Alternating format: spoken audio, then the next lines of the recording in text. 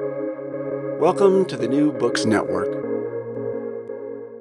Welcome back to the New Books in Indian Religions podcast, a podcast channel here on the New Books Network. I'm your host, Dr. Raj Balkaran, but today I'm not your host. That's right. This will be a flip interview where I'm a guest along with my co-editor, McComas Taylor, of a brand new upcoming volume, open access, called Visions and Revisions in Sanskrit Narrative Studies in the Sanskrit Epics and Purāṇas. Our host for today is a friend and colleague, Dr. Dominik Haas, who's a postdoctoral researcher at the Austrian Academy of Sciences. Dominik, we're all yours. Thank you, Raj. And thank you for handing over and letting me play your role today as host of the podcast. And as such, it is now my honor to welcome you, Raj and McComas, to the podcast as interviewees. So what we are talking about today is, as you mentioned, the volume you two co-edited and which will soon be published. The title of this volume is Visions and Revisions in Sanskrit Narrative. That's the title of the book you edited together. According to the introduction of this book, the vision for it dawned upon you, Raj, some 6 years ago. Could you tell us a bit about the backstory? What was your vision? What did you want to create? And also, how did you make McComas see that vision? That's a great question. Sometimes you don't know if it's sharp vision or double vision, but anyways, here we are. I think while I was dissertating, it really dawned on me. It started dawning on me that there was this sort of landmark volume called Purāṇas that took the temperature of the field of sort of, Purāṇa studies at the time. And so much has grown and changed. So I had in the back of my brain that we should somehow do something along the lines of Purāṇas 2.0. And it wasn't until I think the World Sanskrit Conference 2018, where McComas and I were editing the proceedings from the Purāṇa section thereof, that I sort of pitched the idea, and he thought it was a great idea. And I circled back in earnest, I think, end of 2019, and said, look, let's do this. We've co-edited something together twice and we haven't strangled each other. Actually, we quite enjoyed the process. It was great. So let's join forces. I'd like to work with you, and it'd be great to have somebody with a professorship and a press. The world has changed since, so there's tons of high caliber publications beyond the professoriate. So I realized that that part it was useful, but the really useful thing was McComas's collegial contribution and his the work between us flows. And also the opportunity to publish with his university's press, Australian National University's Press, which grants the awesome boon of having open access publications. I think they might be one of the very first open access academic presses. And I know that I had Dominik on the podcast, that's what we talked about. We talked about your passion for all things open access. And I think you're very much a visionary in that regard, where you see that, that's where we need to go. We don't know how we'll get there, but we need to get there. And I pitched it to McComas, and, I was really sheepish at the time because I was in this sort of tenuous position of being, an active scholar in the sense of publications, but sort of, self-employed or independent. And I didn't really know how people would respond. And I was, to my pleasant surprise, every person pretty much that I approached said yes. I said to McComas, look, I'll take care of all, quote unquote, the monkey work, the administration and the correspondence. And before we knew it, we had this list of just this rich list of both towering figures in the field, one of whom contributed to Purāṇas 30 years ago, and really, really sharp, newly minted scholars. And so I'm not quite sure how this happened, McComas, but it happened. I'm glad you said yes to this strange idea. And I'm super, super glad that somehow Wendy Doniger, much to our honor, has agreed to write the foreword to this some 30 years after she edited Purāṇas. But that's enough of my yammering, McComas. What is your recollection of the events? That's pretty similar to the way I remember things, Raj. is a very good idea to review the field. And like you, Purāṇas had a big effect, a big impact on me as an overview of narrative studies, particularly of Puranic studies. And it seemed to me that there was a lack, there was a hole, there was a lacuna in the field, wasn't there, that we felt an urge to fill. And I think one of the things that has become increasingly obvious with the passage of time is how narrative studies, or what we call the literary lens, has gained a place in academia or in Indological studies. For almost since the beginning of Indology, it's had a focus on, particularly on close philological work, the creation of critical editions, the search for the ur-text. But it's been very strongly coloured by philosophical exploration, by religious studies, by comparative mythology. But outside the Anglosphere, it seems to me, well, it seems to us, that the reading of Sanskrit narrative as literature, that is to say, through a literary lens, is something that's been sorely neglected. And the reason it's so attractive to me is that I'm actually not a trained Indologist. I was trained in Chinese studies.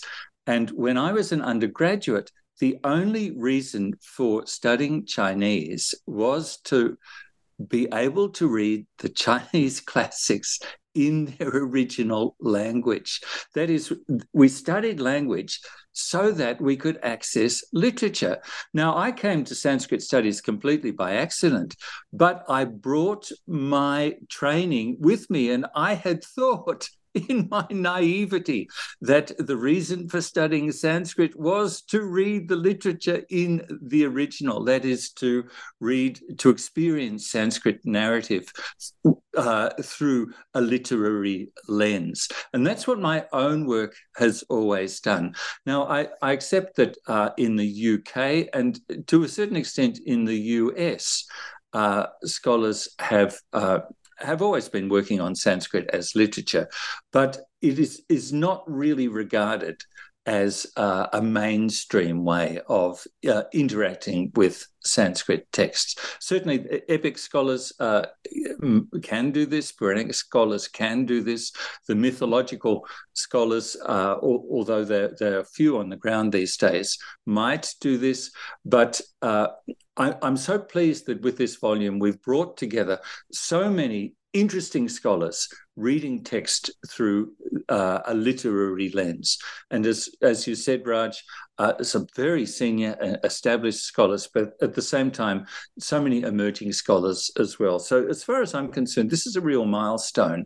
This bringing together scholars from all over the world at different stages in their careers, but it's united with this one idea that we can read Sanskrit texts as literature, ask all sorts of different questions that are not asked by philosophers or religious studies scholars or comparative mythologists. Yeah, I mean, another thing I suppose I should clarify as I'm recalling what that vision was, and as everyone here on this podcast has experienced, it's quite something to birth a vision into the world and publish a PhD thesis or a translation, et cetera. But the vision at the time was the celebration of narrative stories, as you know, as Wendy Doniger, I think the phrase she uses in the introduction is in the foreword is along the lines of, as an ocean of stories, and that stories, the ocean of stories well transcends what we think of the Purāṇas proper, which are utterly vast. I mean, a good number, if not half of our contributors we're studying the Sanskrit epics. I believe half of our contributors are scholars of the Mahabharata and the Ramayana, because it seems that the epic studies might be, our fine colleagues in epic studies were perhaps a little further along in that sort of thrust of regarding the Mahabharata as literature. What Hiltebeitis says some years ago, that's one of the lacks in Mahabharata studies. And perhaps as an eager dissertator, sort of staking out the claim that we need to look at Sanskrit narrative as narrative, in addition to whatever else we're doing, perhaps there is room, obviously, without question, and it's an extremely important enterprise. Philological work is very important. Historicist work is very important. Literary studies and narratology is also very important, and they can be very mutually beneficial. So the vision was, let's look at stories as stories. Let's look at Sanskrit stories as stories. And I interviewed Laurie Patton, who's she's now president of Middlebury College in Vermont, but she's also still active. I mean, she still produces. By some grace, she agreed to contribute to this, and she's one of the original contributors of Purāṇas some 30 years ago. And what she said on the podcast was, you were able to seize a moment. And really, her saying it crystallized it for me, that there was a moment in the field where it was time to sort of take the temperature, because the tides have turned or are turning or about to turn or are turning by virtue of this publication.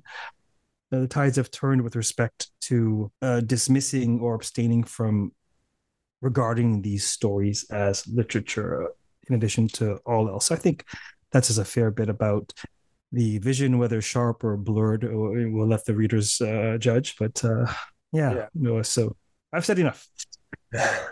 No, I can very well understand your motivation to change the perspective, because I myself too have the feeling, like McComas, that often when dealing with Sanskrit texts, it's often very philological, which is not a bad thing, but it very often happens that sort of the content of the material is actually not at the center of the perspective, and this is of course especially crucial if you're looking at narrative texts and at stories. So this change of perspective, or this the applying a literary lens is the vision you had. I can very well understand the wish to do so. And and you have done an admirable job by putting this volume together. And Wendy Doniger herself mentions in the foreword that she wrote 30 years. She wrote in the foreword to your current book, referring to Purāṇa Perennis, that a lot has changed, and it's that a shift to literary lens makes a lot of sense to me. So, but let me turn to the other aspect of the book, of its title, and that is Sanskrit narrative, because literature is not only narrative. All kinds of texts are actually literature, but what you're dealing with specifically is Sanskrit narrative, and you also, on the contributions in the volume, they focus on the Mahabharata and the Ramayana, as I said. Those are also at the beginning of the volume, and also on various Puranic texts. So my question is I have two big questions. First is, what exactly is Sanskrit narrative? Why is the Sanskrit important, and why narrative? And second, why should we look at the epics and the Purāṇas to learn more about Sanskrit narrative? So those are my two questions. McComas. Well, so one thing that I have in my mind, Dominic, is that to be a Hindu, now I hope this doesn't provoke anybody. Oh, Raj, maybe as the owner of a podcast, you hope it does provoke somebody, but I don't want to be provocative, but one of the ways I think of Hindu traditions is, to an extent, to be a Hindu is to have internalized Puranic discourse, to have internalized epic discourse. I know people say people who've grown up in an Indian cultural environment, that have grown up in an Indian family, say they cannot remember the first time they heard the story of Rama. It's a bit like us growing up in the West. We can't remember the first time we heard the story of X, Y, or Z. It's so much part of our life and our culture. So the epic narratives, Puranic narratives are imbibed with, well, I would say one's mother's milk. In an Indian family, it's going to be on your grandfather's knee or on your grandmother's knee where you first hear these stories. And I think to be Hindu is, to an extent, to have internalized these stories, these narratives. So to understand what Hindu traditions are about, it's so important to know these stories, to know these narratives. And from my point of view, as a scholar who works with literature and who uses what I call the literary lens, I want to find out how narratives work. So it's like opening the green baize curtain to see what's going on behind, to open the bonnet of Sanskrit narrative, to see how they work, to see how narratives are constructed, to see how they function, but without getting tied up in narratological discourse. I myself have always been a bit hostile towards narratology. I'm interested in narrative. I love narrative. I'm very interested in how narrative works.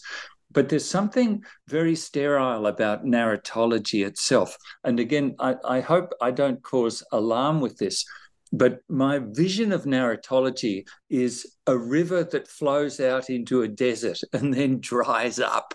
I couldn't really see where narratology leads. Once you've described in dry scholarly terms all of the different sorts of interlocutors and the different sorts of registers, you've got that vocabulary, but you can't do anything with it. Or I felt it just reached an end. So I've always steered a little bit away from narratology to enjoy the narrative itself.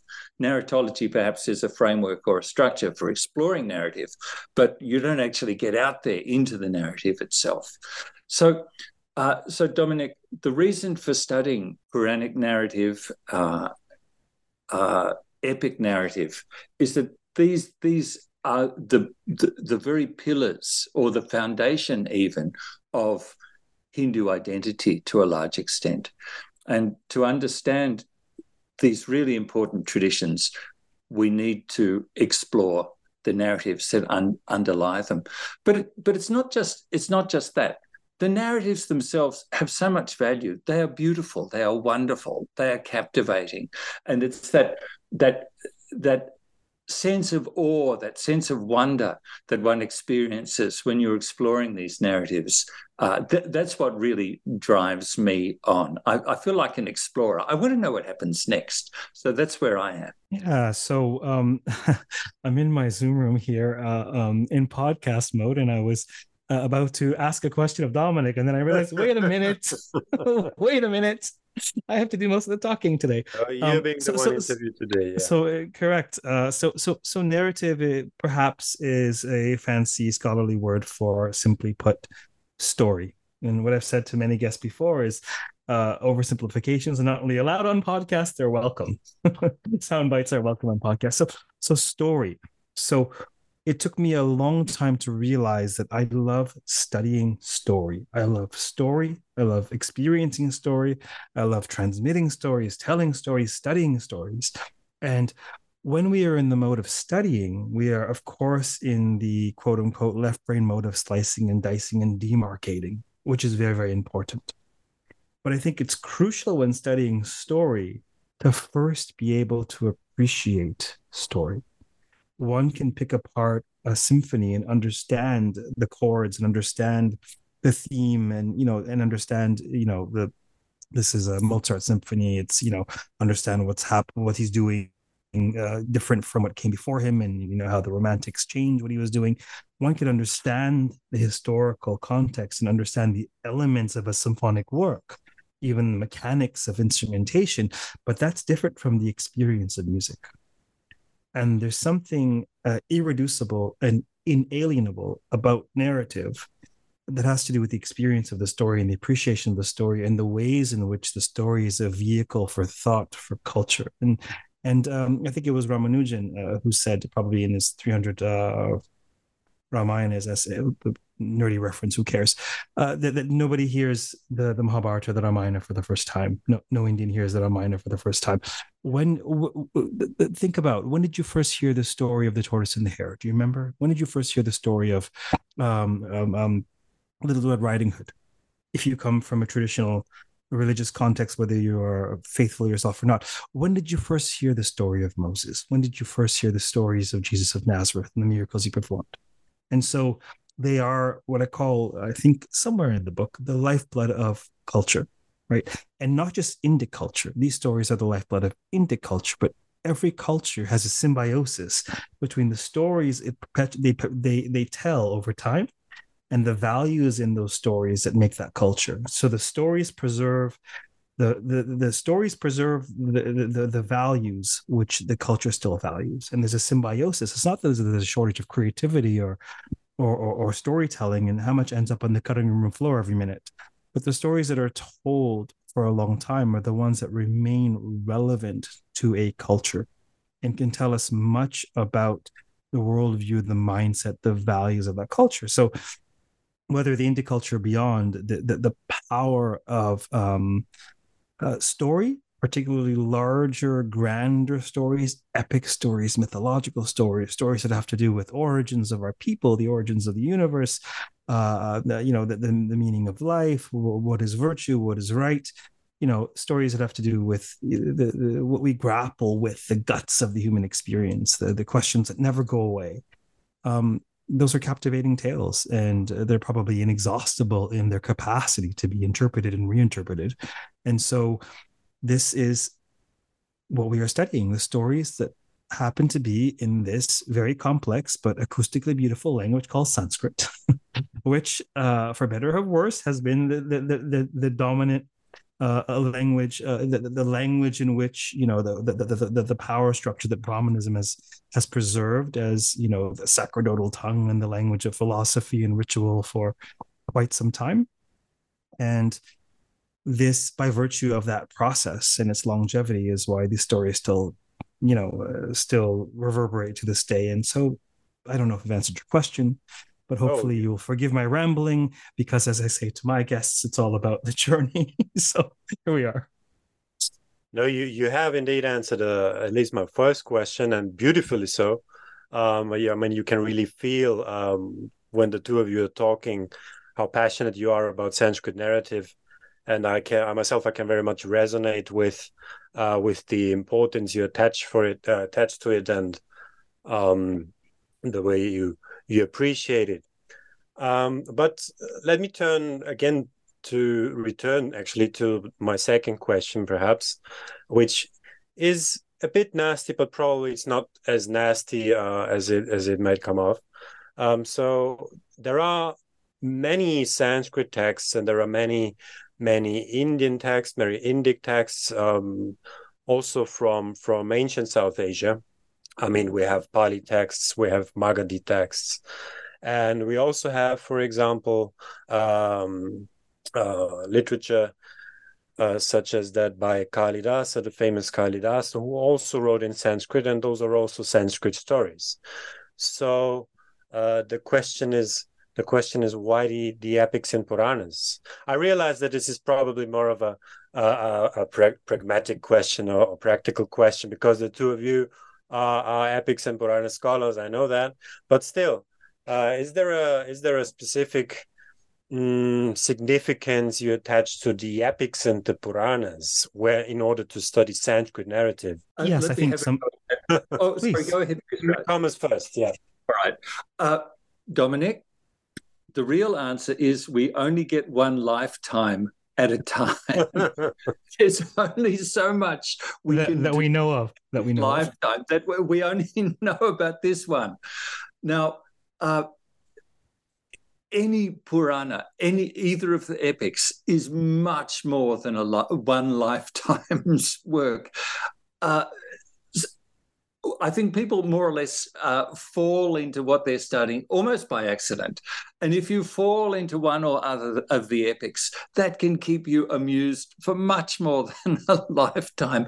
Raj and I were just saying before we started recording that nobody knows all the Purāṇas. You can spend your lifetime on a single Purāṇa and still not really have your head around it. So the field is so vast and so rich and so unexplored.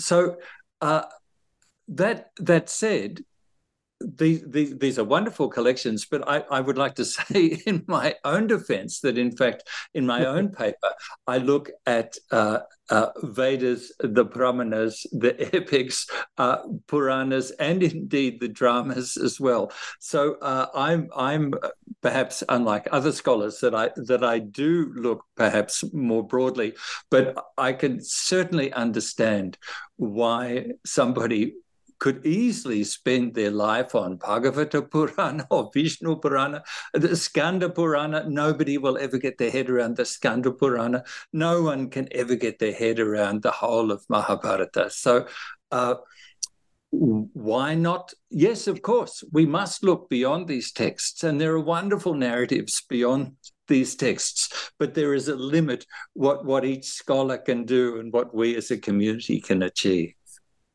So McComas, you just made a tantalizing comment about, the genres of text through which you trace what you trace for your paper, and I think we'll return to that in a moment after I chime in. I think it's a great question you asked, Dominic. I think you're right. On one level, there's a pragmatism in terms of, there's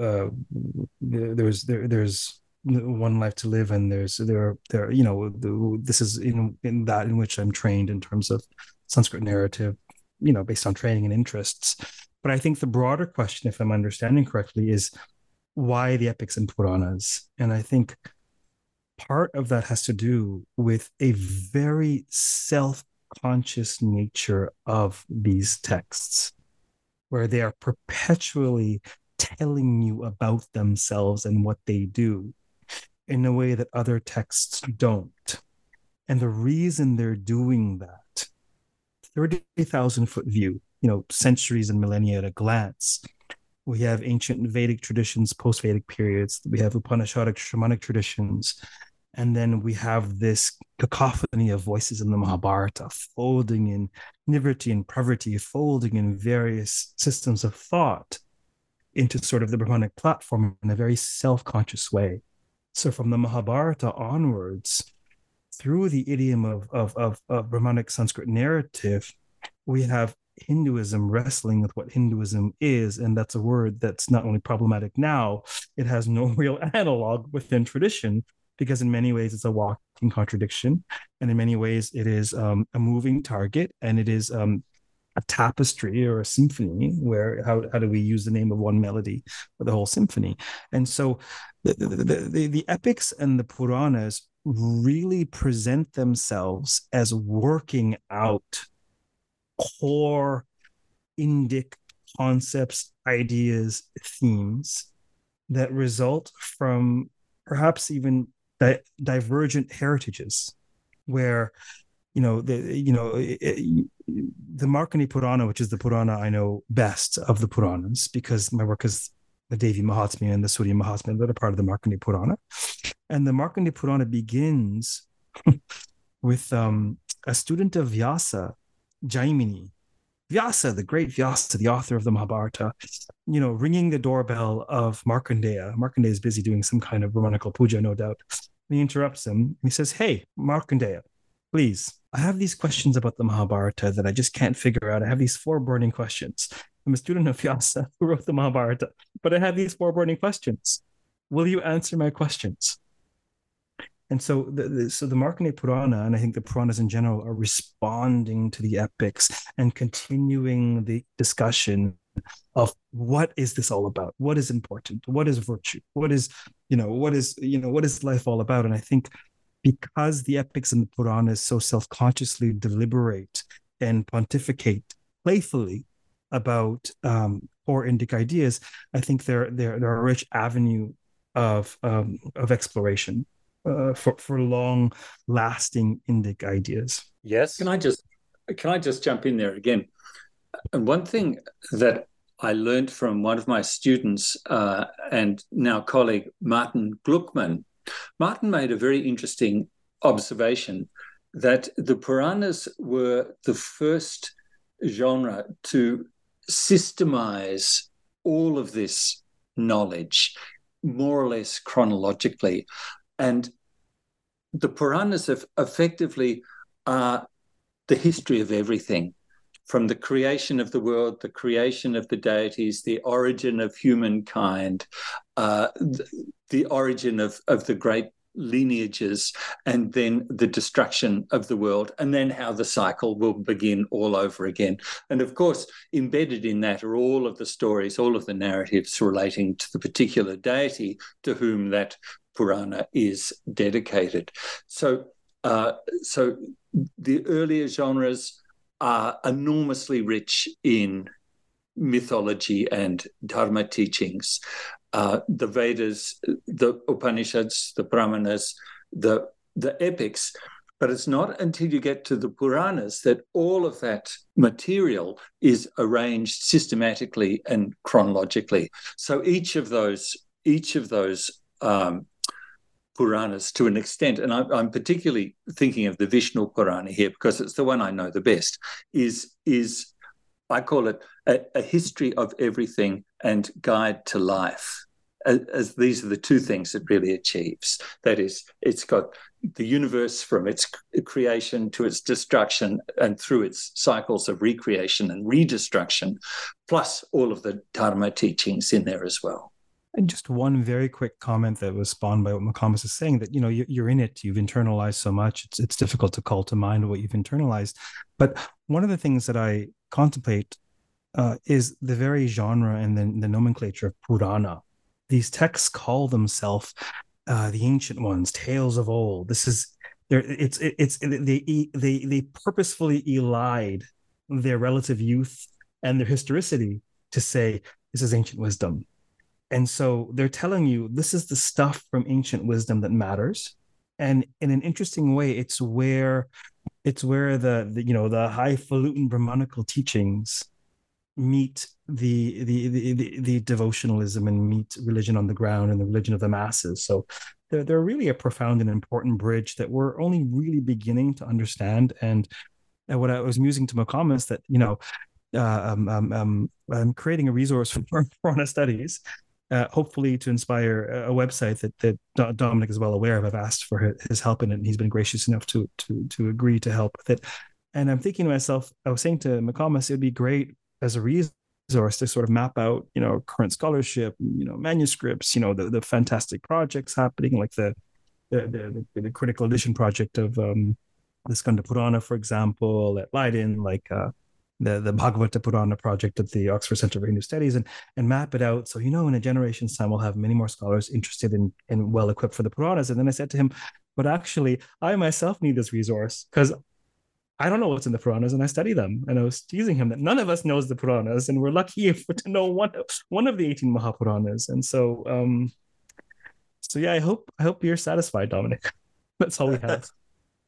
I am indeed more than satisfied, because when I asked you the question about the sources you picked, I essentially expected that you would say, well, it's just what we do, and you can study everything and can know everything, which is perfectly understandable, given that the epics, for instance, are not just two texts, but rather it's an entire library, as you are well aware, and as many listeners are aware. So if I mention the two Sanskrit epics, I'm talking about an immense corpus, actually.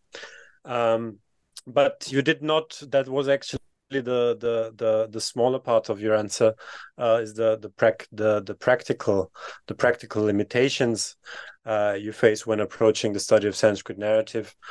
But you give very, very, very satisfying answers as to why the epics and Puranas are particularly interesting and important.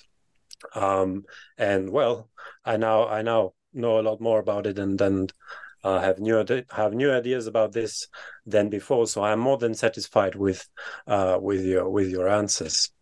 But yeah, let's return to the volume, back from the cosmic dimensions that McComas mentioned to the one volume we're talking about. So you mentioned the literary lens, and we also talked about the sources and about Sanskrit narrative. Now, I understand that only a few people on this planet are actually doing research on those sources, and perhaps even few of them are able or willing to apply a literary lens, look at the Sanskrit narrative. So my question is about the contributors of the volume. How did you approach them, or how did you, select them? Because very often it happens that such a volume is the product of a conference, but this is not the case with this book. So how did you, let's say, find the people, and how did you draw them into your vision? Yeah, I say, let's see, I'm trying to recall what that process was like, because I had volunteered to do most of the correspondence, and I think that started off as people that I had collaborated with, and really it was reaching out to people that I knew, whose work I knew well, and we had been in touch because they'd been on the podcast, or we'd been emailing about, vignettes of the epics or sources, and a lot of it, frankly, was personal networking for people whose work I admired and I was already in touch with, and some of whom I collaborated with. And then and really after that organic process, and so many of them said yes, and then I said to circle back to McComas and said, like, well, look, we're positioning this as a landmark volume, and I think it should be, so let me do some cold calls, if you will. Let me email some people who are doing good work in your field, who you're aware of, who we should invite. Some people just weren't able to because of other commitments. Also, it turns out that this was a product of the pandemic, really, because I was emailing people early 2020. So really, this was a pandemic offspring, if you will.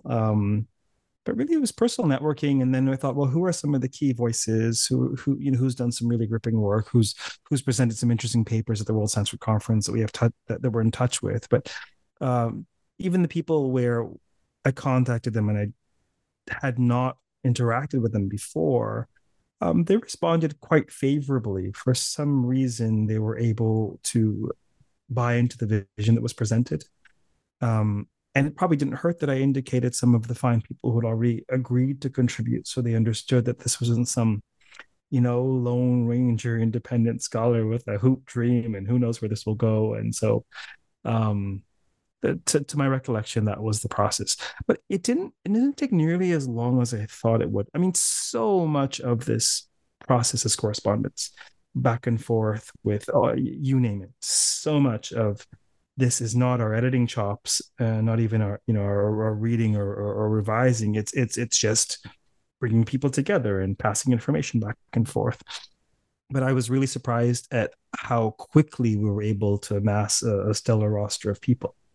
Either Grace was on our side, or it was coincidental, or I assure you I didn't bribe anybody. So who knows? But they said yes. Here we are. Are you sure you didn't bribe anybody? Because it's a great challenge to bring 18 people to do something together, to contribute even to just the volume. It's an achievement, really. Yeah, and the 18 wasn't even planned, although, of course, many of the Indologists and Indophiles in the audience will know, 18 chapters of the Mahabharata, 18 books of the Mahabharata, 18 chapters of the Bhagavad Gita, etc., etc. And hilariously, I was going to contribute, but there was so much else going on. There was another book that came up that I was writing. It was a public book, and, the ongoing barrage of, podcasts and clients and blah, blah, blah, blah, blah. So I didn't have the bandwidth to contribute. beyond, of course, the introduction and the administration. And I thought, well, maybe it's a good thing I didn't, because it would have thrown off the auspicious 18 alignment. But all jokes aside, Dominic, you're right. It's no small feat to bring together 18 academics for anything. The other thing I want to say while I have the floor is a comment you said earlier, where through our answers, you learned something or about the Purāṇas or the importance of the Purāṇas. And really, I've joked a couple times that I'm all about public education, and in the case of the podcast, it's where I'm educated in public, really, because I learn so much from the guests and what they have to bring. So, McComas, do you remember anything else about the process of roping people in that I've somehow missed, or what was that like for you? I just want to go back 10 or 15 years. The epic section of the World Sanskrit Conference has always been very active, but for years and years it was the epic and Puranic section. And I can't remember exactly when it was. Let's say 15 years ago, we decided to split the Puranic section off the epic section. 2015. It was my first World Sanskrit Conference, actually, 2015. 2015. Okay, so we're looking at nearly 10 years ago. And I think this really helped to establish an independent identity for Puranic studies. And so when we were looking at recruiting authors for our work, that was an important source. But of course, I must also mention the Dubrovnik International Conference on Sanskrit Epics and Purāṇas, which is a very important networking opportunity held in Dubrovnik in Croatia every 3 years. And this brings epic and Puranic scholars together from all over the world. It's everyone's favorite conference, I think, because it's intimate, and it's the most beautiful city in the world, and is always enjoyable. So again, the world, just to reinforce what Raj was saying, the World Sanskrit Conference, and indeed the DICSEP, as we call it, the Dubrovnik International Conference on Sanskrit Epics and Purāṇas. These are the main places where our friends, our colleagues, like-minded people meet, and so it was quite easy, in fact, to draw on these scholars. Plus, of course, Professor Laurie Patton, who, as Raj had mentioned, was one of the original contributors to Purāṇa Perennis that came out 30 years ago. We approached her, and she kindly agreed, and has provided a really wonderful paper on reading Sanskrit narratives through the lens of magical realism, in the sense of perhaps Salman Rushdie. And I think that was a wonderful contribution, one of my favorite papers. Yeah, I will say one very quick thing, that I'll be really frank, that, to be honest, I was quite touched that so many people were willing to trust us, or at least coming out of the gate, trust me with the process. And one doesn't assume that they've necessarily read your work. Perhaps many of these people I'd been in communication with, owing to interactions at conferences, and but many people, many of these contributors I wasn't.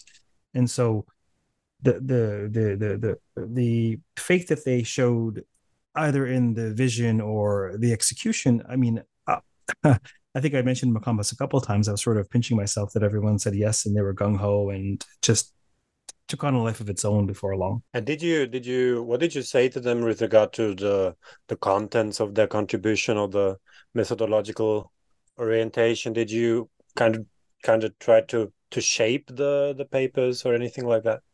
All I said really in the invitation email was, we're putting together something along the lines of Purāṇa Perennis 2.0. And by the same token, there's so many, if not the majority of the papers in this volume, are epic papers. So it's much more than what Purāṇa Perennis was doing, in a sense. I mean, regarding, genre.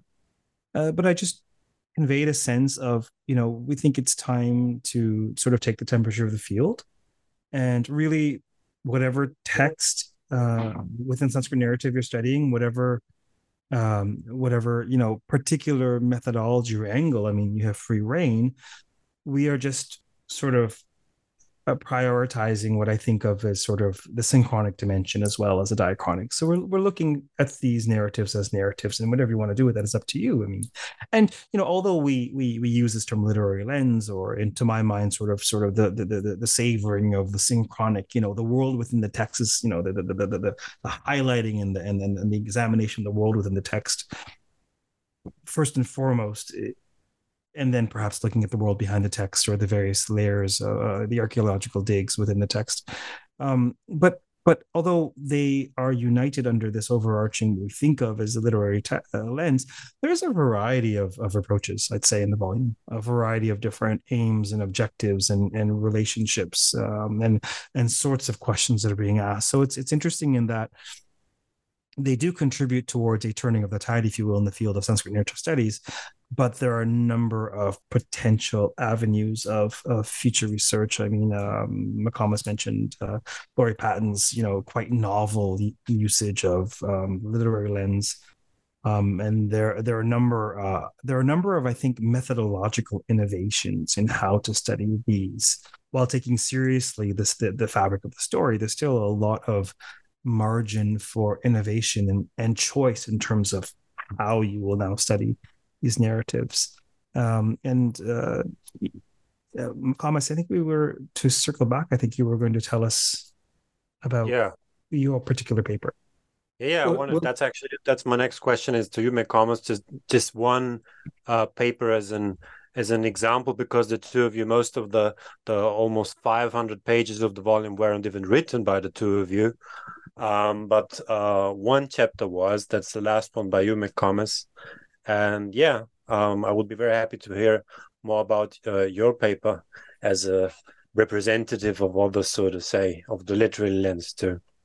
Thanks, Dominic. Well, just very briefly, Urkveda 1095 is a very famous and wonderful dialogue between two characters, Pururavas, who is a mortal king, and Urvashi, who is an apsaras. She is a divine, heavenly maiden, and they have a relationship, but their relationship has hit a rock. And what we have in the Urkveda is a fragment of a much larger narrative. And I describe it as being a section of a mini-series taken out of context. Taken by itself, it's absolutely tantalizing, this one dialogue. Because it has no context, it's open to interpretation. And roughly what happens in this dialogue, it begins with Pururavas, the mortal king, saying, "Hey, wife, if we don't have this conversation now, we'll regret it for the rest of our lives." And she says, "I'm out of here. I'm leaving. I'm like the wind. You cannot hold me." And then he says, "Well, I might just die, and I might die. The wolves might eat me." And then her heart melts and she says, "Oh, please don't die. I'll come back to you and everything will be all right." So there is, I call this the world's earliest marital tiff. And it has no context in the Urkveda, but it is so tantalizing and open-ended. We don't know how they met. We don't know how they married. We don't know what's caused this tiff, and we don't know what happens afterwards. And because it's so open-ended, it's invited interpretation and recreation throughout a history of at least 1,500 years. Now, what I did in this particular paper is I looked at how this narrative of Pururavas and Urvashi is treated in multiple genres. So, first of all, it appears in the Shatapatha Purāṇa. Now, the Purāṇas are a genre whose function is to explain the Vedas. And that's exactly what they did. They took this narrative and they added a prequel and they added a sequel to this. So that strange, floating, disembodied narrative from the Urkveda is given an entire story in the Shatapatha Purāṇa. It appears in the epics. It appears again in the Purāṇas. In the Purāṇas, for example, woven into this story are the Trimurti, so Brahma, Vishnu, and Shiva, and Dharma, Artha, and Karma. These are the main sorts of themes of the Purāṇas. So you can see how the Purāṇas reinterpret this narrative, this dialogue, in very much Puranic terms. Later again, for example, in the hands of Kalidasa, this narrative is turned into a drama, and the purpose of the drama is entertainment. So he's expanded it again and made it wonderfully, wonderfully entertaining. And I think one of my favorite recreations of the Pururavas and Urvashi legend or myth is in the Skanda Purana. Now, the Skanda Purana basically exists to glorify particular pilgrimage places. And in glorifying a number of places in South India, they say, oh, this is the place where Pururava said this, or this is the place where Urvashi said that. And it's basically reinventing or reusing that narrative. I call it an advertorial because it's simply promoting the sanctity of a particular pilgrimage site. And that's something like 1,500 years after the narrative was originally recorded in the Rigveda.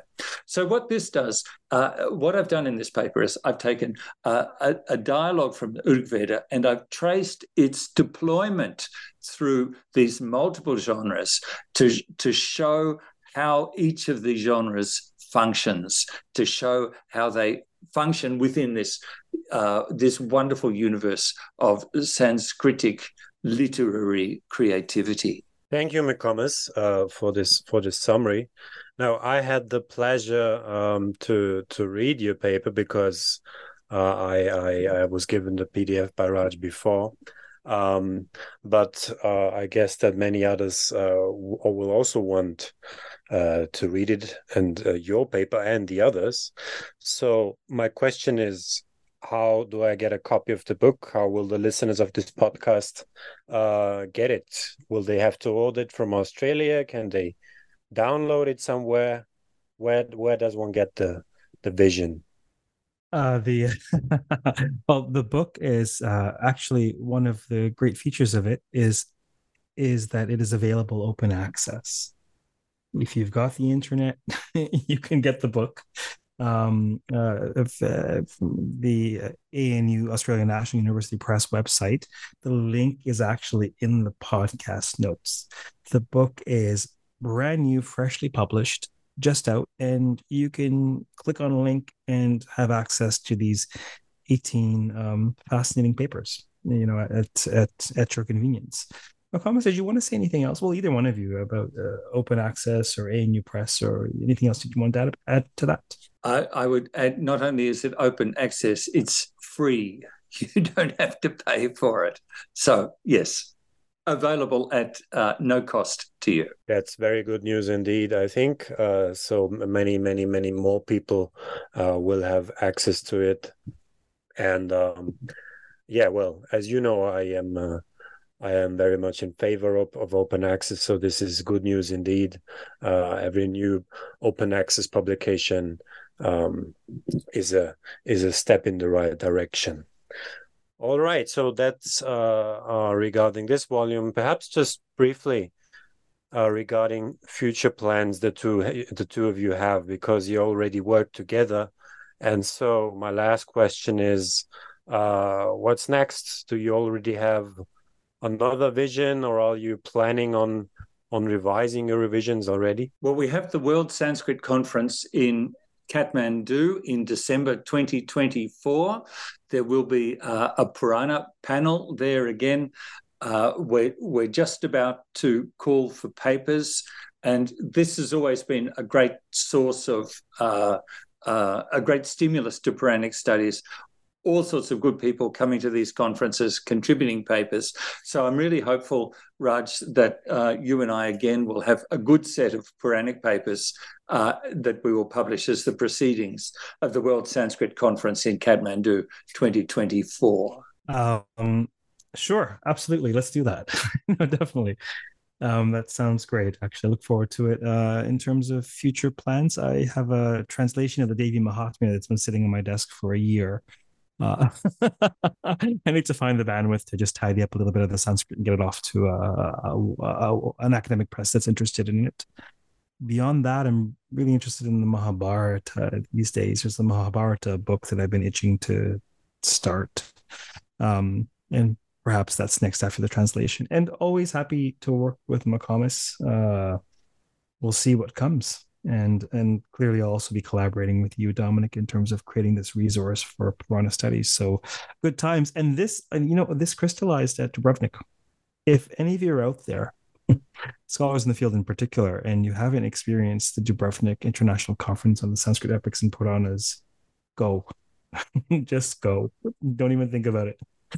An amazing experience. I can very much agree. I was there, and it is fantastic as always.